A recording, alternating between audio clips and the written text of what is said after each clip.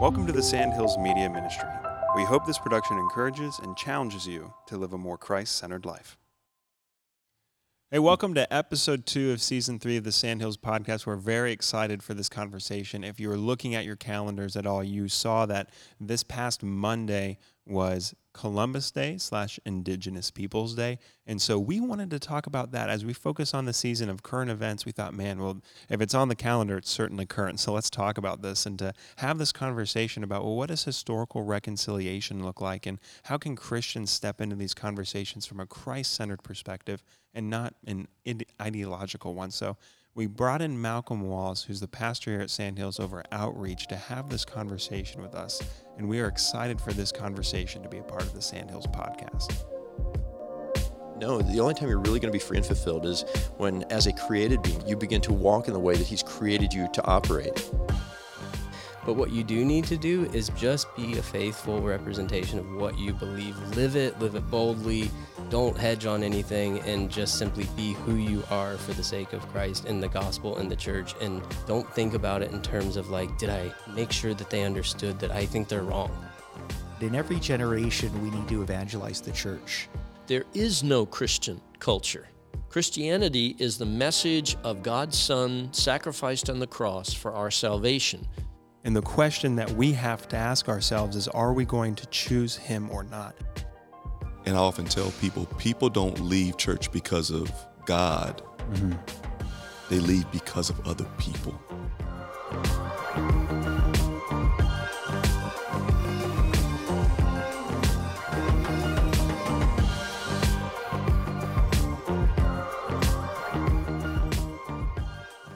Okay, so this topic, so we just had Columbus Day / Indigenous Peoples Day / Apple didn't change the name on my iPhone day.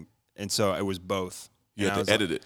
I just chose not to do anything with it because I was like, I don't know if I'm supposed to do anything with this or if I'm not, or if I'm just letting Apple do it. And so but I saw that. I'm like, that's interesting that, because I thought if there were to be a change, that it would have been like, this is it now. Right. We're not even going to reference that it used to be called Columbus Day, right? And that it's Indigenous Peoples Day. And so that happened this Monday. So this podcast is going to be released on Tuesday, right? So this would be like a week ago for those of you guys listening. But we wanted to talk about this because, again, this season's all about talking about current events. And I was like, this could be really interesting to talk about. So I was wondering, Malcolm, what did you grow up hearing about Columbus? I mean, for me, Columbus wasn't a hot topic outside of the classroom. And it was something just brushed over. I think, 1492? Somewhere in there, Columbus sailed the ocean blue. I mean, there was no mention of really Native Americans being here when he got here.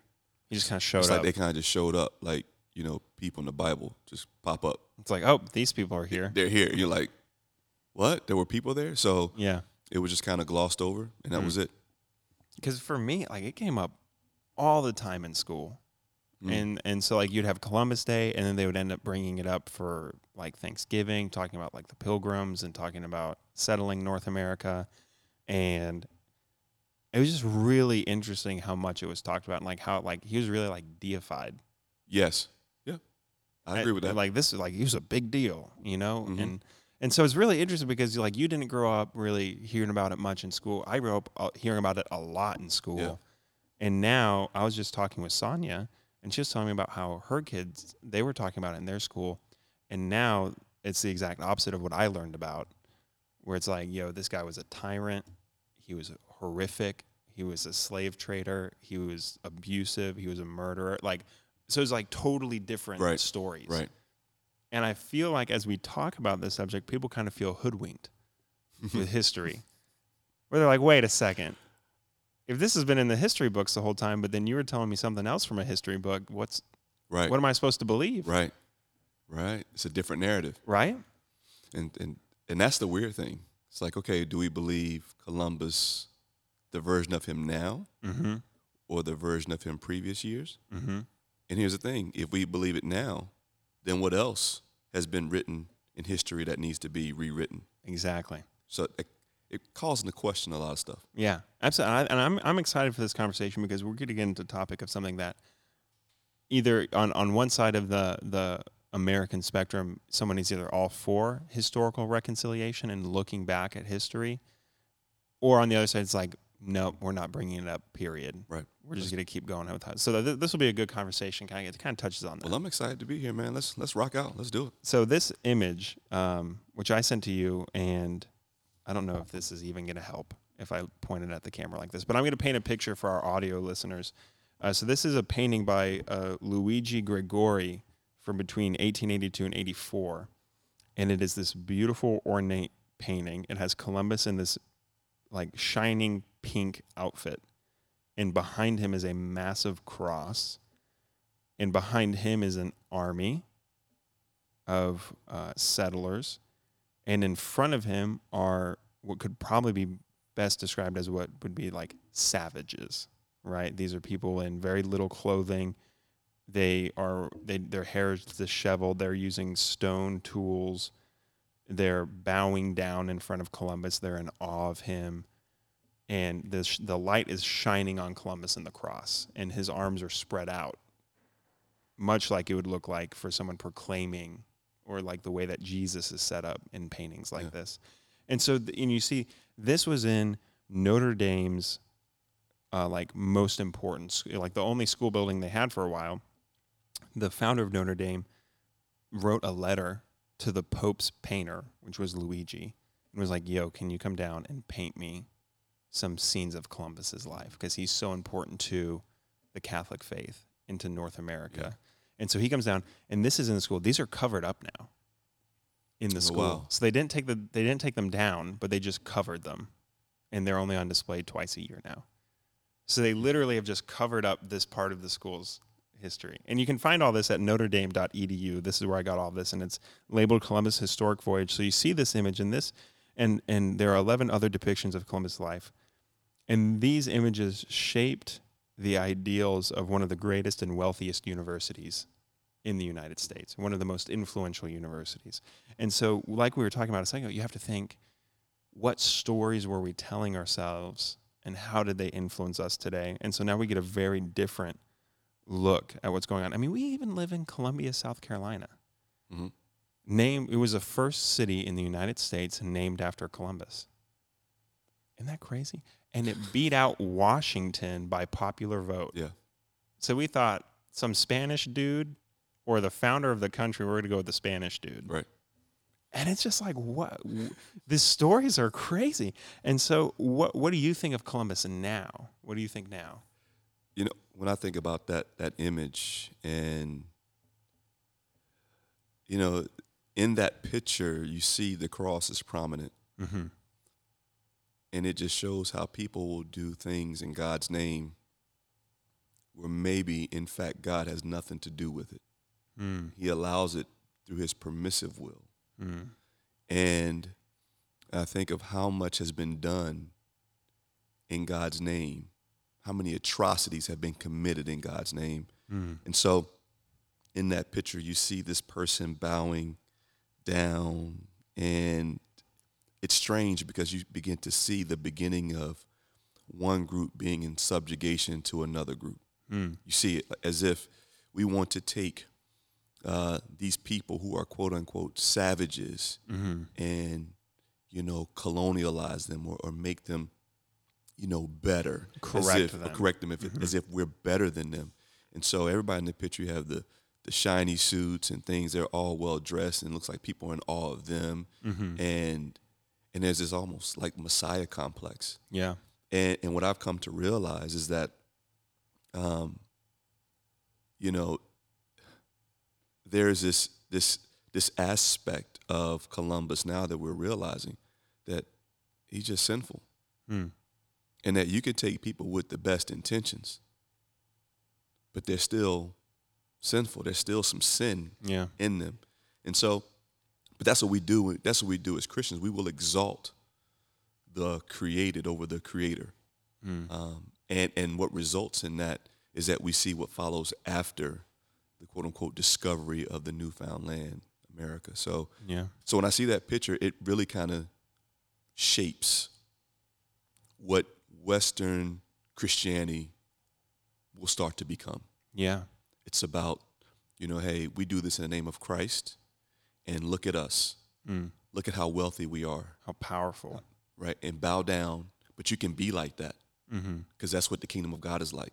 But that's not what the kingdom of God is like. Right. Right. Exactly. And one of the things that was so disturbing to me in the historical account, was the reason that they were forcing conversion on the native population was so they could work them to death and feel okay when they died from intense labor, because they're like, oh, well, they're going to heaven.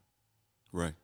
That was their whole mindset. It wasn't like that they actually cared for the salvation.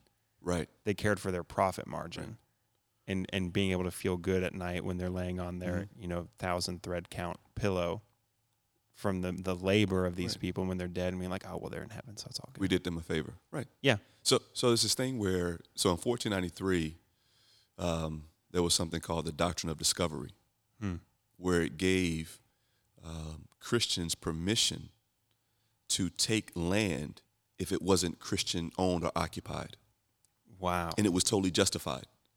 As Christians, we have the right to do this. So think about that. Wow. As Christians, we have the right to go in and take something from somebody else. Steal it.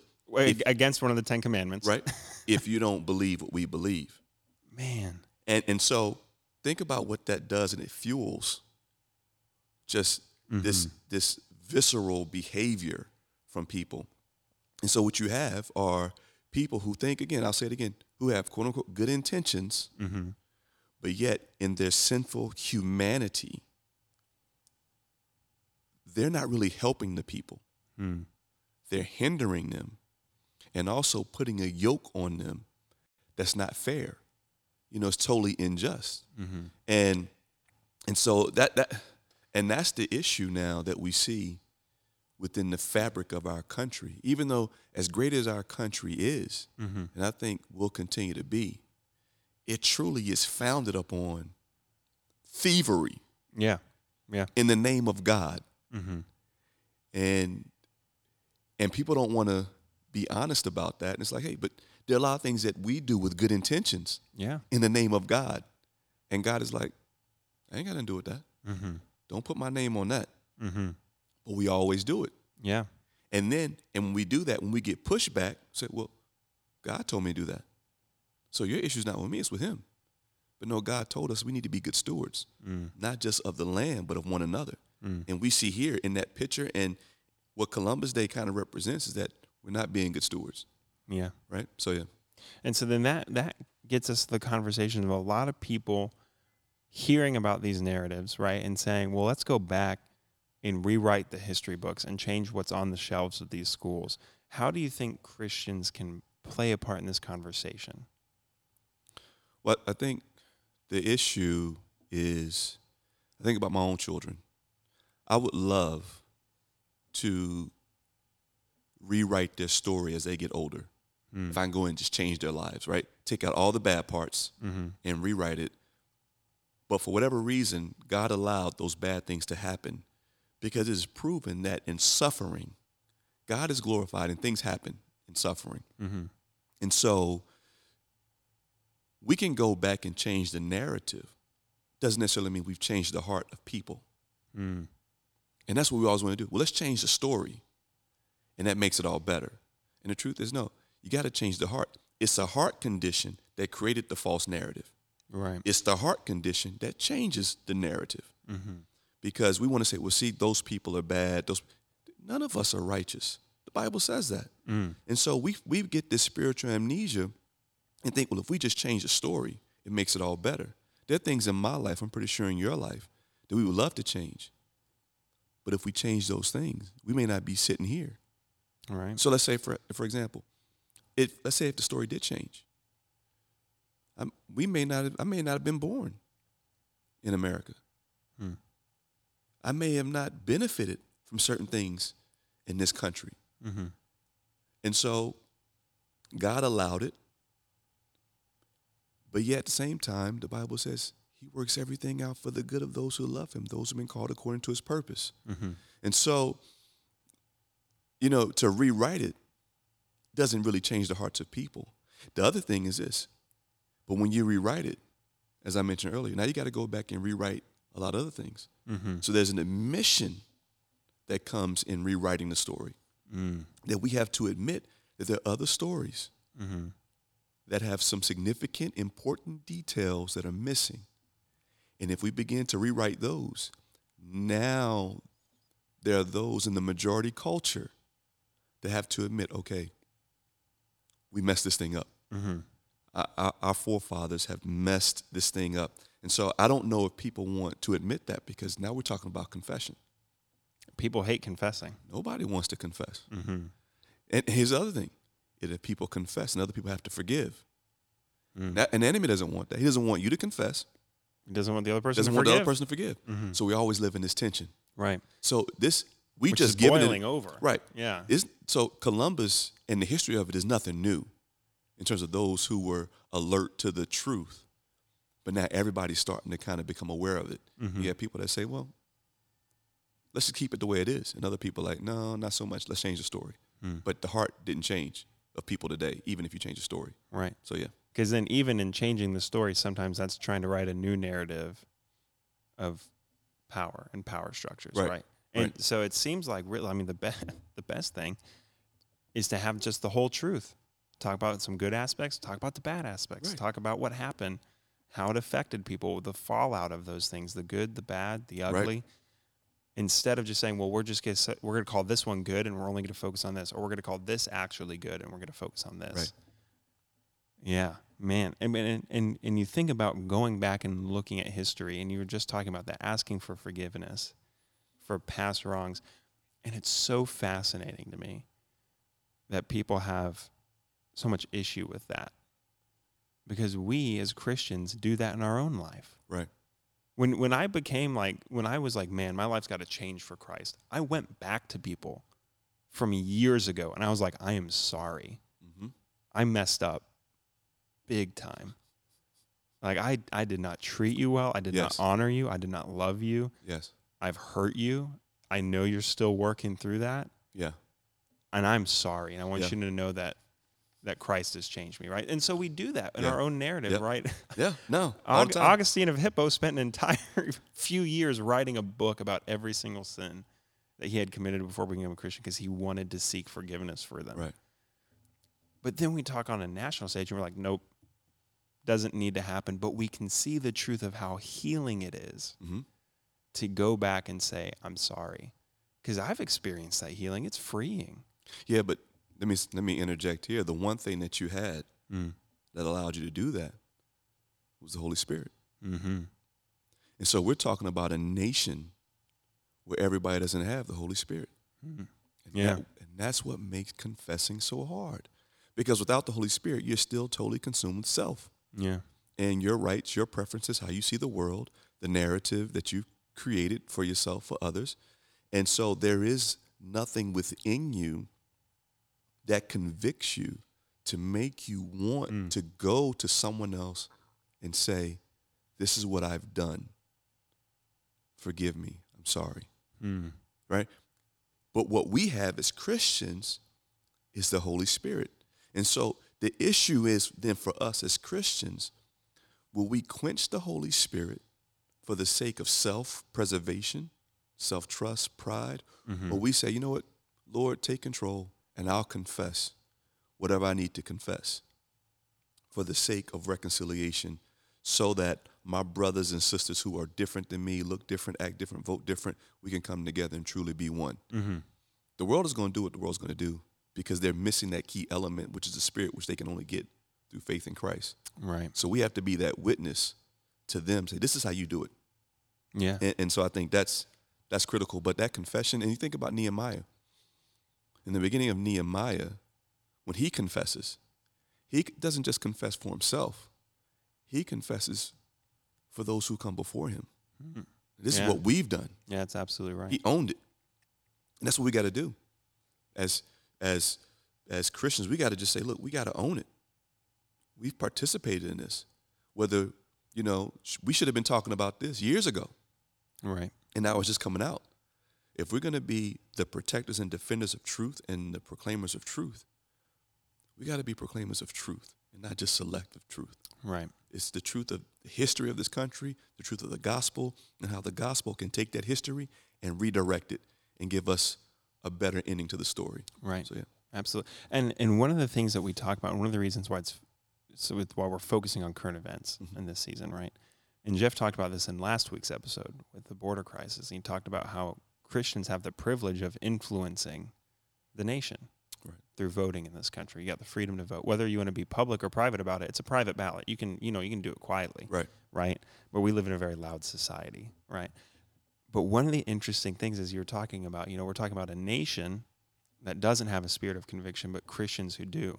But the Christians who have that spirit of conviction can influence the decisions, right? Right. And so then the question is, a lot of people say, use your Christian voice to influence this kind of legislation or this kind of legislation. But when it comes to legislations that talk about forgiveness or things like that, it starts to get a little quieter. Oh, yeah. And that's interesting because as Christians, we should be the ones who are going, forgiveness is the best. Reconciliation is the best thing because we've experienced that with our Savior. Mm-hmm. We've experienced that with our neighbors. We've experienced that in community. Yeah. We should be the ones leading the charge and yes, let's acknowledge past sin so we can walk in present restoration. Right. Amen.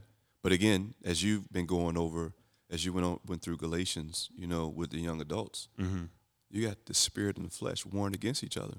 Mm-hmm. And so that minute you want to confess or that minute you want to forgive, there's always this little voice that says, okay, now if you do that, what people are going to think about you. They're going to think you're a racist. They're going to think you're a sellout. Mm-hmm. They're going to think you're this. And all of a sudden you want forgiveness. They're going to think your parents or your parents' parents or your great-great-great-grandparents were this and that. Or they're going to think, you're an Uncle Tom or something like that. Don't do that. And so we cower back out of fear. Fear of being labeled. Fear of being labeled a socialist or a Marxist or whatever. Right. So we just say, I'm not going to even talk about truth or confession of forgiveness because I don't want to be labeled. And that's fear driving that. But we got to embrace what God has said. We've not been given a spirit of fear, but of love, power, and self-control or a sound mind. And so it's love that conquers it. It's the power that we have to overcome it. And it's the self-control that allows me to have conversations without losing my mind when somebody says something weird, where I can engage in that. And so I think we got to just get back to recognizing that, dude, we serve the awesome, only wise, powerful God. And so when we recognize that, then we can say, look, let's just talk about it. And if you love me the way you're called to love me, you're not going to label me. And even if you do label me, you don't proclaim value over me. My value and work comes from God alone. So, yeah. Absolutely. And when people say, you brought up that idea of being called, a socialist or, radical or anything like that, be like, no, I'm just a Christian, man. This is what I believe my Christian values are influencing me to do because I've experienced this. Or you're scared that you're going to just call me a conservative, right wing, and all the names that come along with that. And it's like, you know what? No, I'm going to stop living in fear. But I'm going to make sure that the words that I speak are rooted in the Bible. It's not just what I think. It's what the Word of God says. And God's called me to confess my sins and to confess whatever issues so there can be reconciliation. Yeah, absolutely. And you forgive me. It's not like forgiveness is not optional. You got to forgive me. And then we got to walk this thing out. And our relationship may never be the same, but at least it's been restored. Right. A portion of that has been restored. So it's hard though, bro. Yeah. That's one of the things I heard that was really interesting was someone was talking about, God is bringing together people of every tribe, tongue, and nation. And that's what eternity is going to be comprised of. Right. And he goes, is the way you're living going to be awkward when you come face to face with some of the people you talked about or some of the ways you thought about people? Is that going to be awkward? And it's like, you don't want that to be awkward. You got eternity together. Better get it right now so it's not awkward. Yeah, exactly. Love and walk in reconciliation and acknowledging man, God is doing something greater than ideology, greater than nation, greater than history. Yes. Right? Yes. He's doing something amazing. And the question is, are we going to be labeled by what he calls us or by what we want to identify with on earth? Right. And which one lasts forever? Right. What are you investing in, Yeah. Amen. So do you think Columbus is the heart of the issue on this question? Okay, yes and no. Hmm. I say yes because Columbus Day for many represents oppression, Mm-hmm. theft, mistreatment, and the marginalization of other people. That's what it represents. So you say yes, but then it's no. That's not. There's a heart issue. Mm-hmm. People are in pain. People are hurting because that stuff didn't just happen then. It's happening now. Right. So think of Columbus Day almost as something like PTSD for people. It triggers, oh, this is how this country thinks about Native Americans and African Americans and Asian Americans. This is, for anybody who's non-white, this is what this country thinks about us, especially black folks, because, you know, we weren't native to this land, nor were we given citizenship, you know, in the beginning, you know, and everybody else was given that except us. And so you think people hear Columbus Day, it unpacks a whole lot of hurt and pain. So yes, it's the issue, but no, it's not. People have to deal with this pain that they've gone through, what they're dealing with, and recognize that. Here's the thing, and I'm not saying, you know, people use the gospel as a scapegoat. Oh, if you just accept Christ, everything's gonna be okay. It's like, no. Here's the thing: if you make that individual decision to make Jesus Christ your Lord and Savior, what comes along with that is a communal responsibility to love other people. So there is a communal issue and a individual issue that's going on within the gospel. Right. How that all works out is crazy to me. But there is a spiritual and social thing going on in the gospel where Jesus is like, look, when you accept me, I need you to be discipled in living out all that I have taught and commanded. And that's love the Father, love other people. You may not like the day or the name of the day, and I know it brings up all this hurt, but can you still love? Look at the cross. Father, forgive them, for they know not what they do. Father, forgive them, for they know not what they do, in terms of creating a narrative that doesn't really display or talk about the truth. Forgive them for that, and let's try to move forward in redemptive relationship. Father, forgive them for the mistreatment, the heinous mistreatment of Native Americans and stealing land. Father, forgive them, for they knew not what they did, but what they meant for evil, you now have meant for good. And you've given us in this country the ability to not only love and worship you in spirit and in truth, but in freedom, and then go around the country and around the world and share the gospel in places that are closed off places. And at the same time, the irony is that now this country has probably the biggest mission field, and we have the freedom to share the gospel. And you're like, God, how'd you do all that? I don't know. He can transform evil for good. I'm finite. I don't know. But we have to believe that in God's permissive will, somehow he works it out for his perfect will to be accomplished. Right. So, yeah. Man. Okay. Dude, I was like, let's go. I'm preaching, You're man. going. This is one I cup love of it. coffee. You know what I mean? Just one? Just one. Wow. So how do we go about doing that, though? How do we go about walking in a heart of reconciliation today? Because you mentioned that communal aspect. We see what happens in Acts, right? It's not just confined to those who followed Jesus and they just kind of kept their little holy huddle and that was it. But they went out into the society and they started transforming it, and they started sharing, and as everyone who was a part of it, you know, they're sharing and they're being a part of a community, and then the outside community is like, what has happened? We haven't seen that before. And then it transforms Jerusalem, right? And you see it now transform the world 2,000 years later. And so how do we go about doing that, though? Because we saw transformation in Scripture. We hear about transformation and how it should be communal. You just talked about how we should love our neighbors and walk like that. But how do we do it today? Yeah. So, you know, transform people. And what I love about, and this may be a little cheesy, you know, here at Sandhills, you know, we have this process and this idea that if you know, experience God and experience his awesomeness, that leads to transformation. But also then you connect to people, you choose community. And not only do you choose community, then you change the world through serving and outreach. And not only do you do that, then you multiply yourself. And if you do all of that, now you're Christ-centered. And I think when you come into this conversation with the Christ-centered life and the Christ-centered mentality, or at least on the upward trajectory of being Christ-centered, then you're able to approach this conversation with love, grace, mercy, compassion. I think also when you begin to experience God, you realize that in the kingdom of God, Jesus would often take those who are marginalized, and when they came to him, not only would he, their faith would be renewed in him, he would give them their dignity back.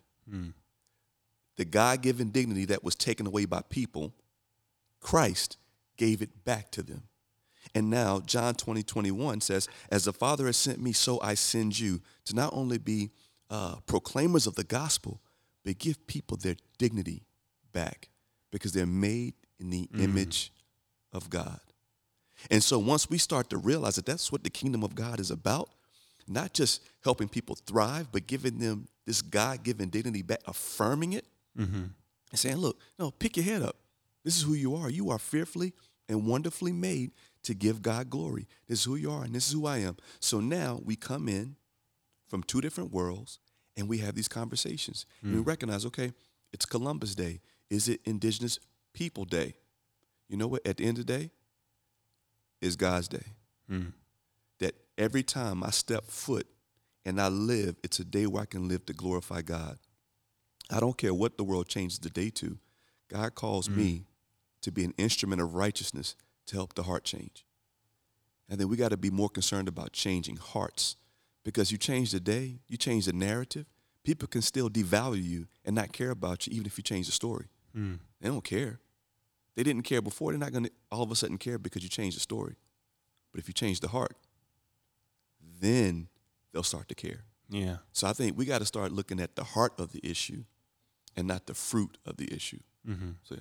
I think one of the places on that mindset, it starts in your conversation with a friend. Yeah. It starts in just bringing up the topic, talking about it, and not letting people just make jokes about it, right?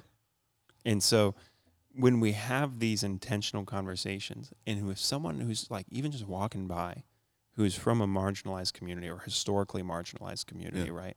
Hears you talking, they're like, no one has ever talked like that, Right, about my people. Because you care. You demonstrate you care. And then they'll come, and then that is the amazing thing, is you never know when something as simple as just acknowledging or talking about it and having these kind of Christ-centered conversations where we allow Christ to inform the conversation instead of ideology inform the conversation, the things that can happen, that when someone comes up to you on the lunch break and is like, hey man, I heard you talking about this. Can you tell me more about it? Right. Boom, gospel. Right. Because they get it. They realize that, okay, you're not like everybody else. You're not beating me up, or you're not being dismissive about it. I think we have to own it. Our country started from a very, very sinful state. And we'll say, no, the country was founded on Christian principles. That don't make it Christian. You know what I mean? Like, just because it's founded, if you're not living it out, if you can have the right doctrine and the wrong ethic, right? And so, they may have had the right doctrine, but they had the wrong ethic. They lived it out wrong. Yeah. And we got to say, let's just acknowledge it. All of us, at one point in time, even in our Christian, no matter how mature we are, can have the right doctrine, and yet we don't always live it out. I mean, if you ask any preacher, you preach a sermon, you're preaching something that you're probably not even living out yourself because it's a struggle. Doesn't prevent you from proclaiming truth. Right. The way you feel or your current condition doesn't prevent you or should not prevent you from proclaiming truth. And so when people see that you care, they're like, okay, that's different. Why? Because we're dwelling among them. And I read somewhere else in the book where the word became flesh and dwelled among us. You see Jesus hanging out with us. He says to the blind man, what do you want? Like, talk to me. Let's have a conversation. And I would say to those watching, listening, like, what do you want? Do you want to see an ethnically restored country? Do you want to see an ethnically unified church? Tell them what you want. Mm. And if what you want lines up with the heart of God, be hopeful that you'll get it. Mm. And have those conversations with people, because don't have fear.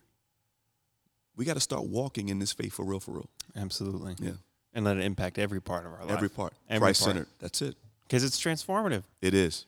And one of the beautiful things, there's this truth that you see throughout Scripture, where individual sin has corporate consequences. Man, go ahead.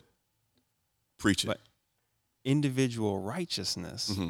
will also have corporate consequences Yes. in the opposite direction. Yes. When we choose to live in light of the totally transformed life that Christ brings us, and we start living for another kingdom, Yes. it will change the earthly kingdom that we live in. Yes. Because we're changing people's hearts Facts. as we walk. Truth.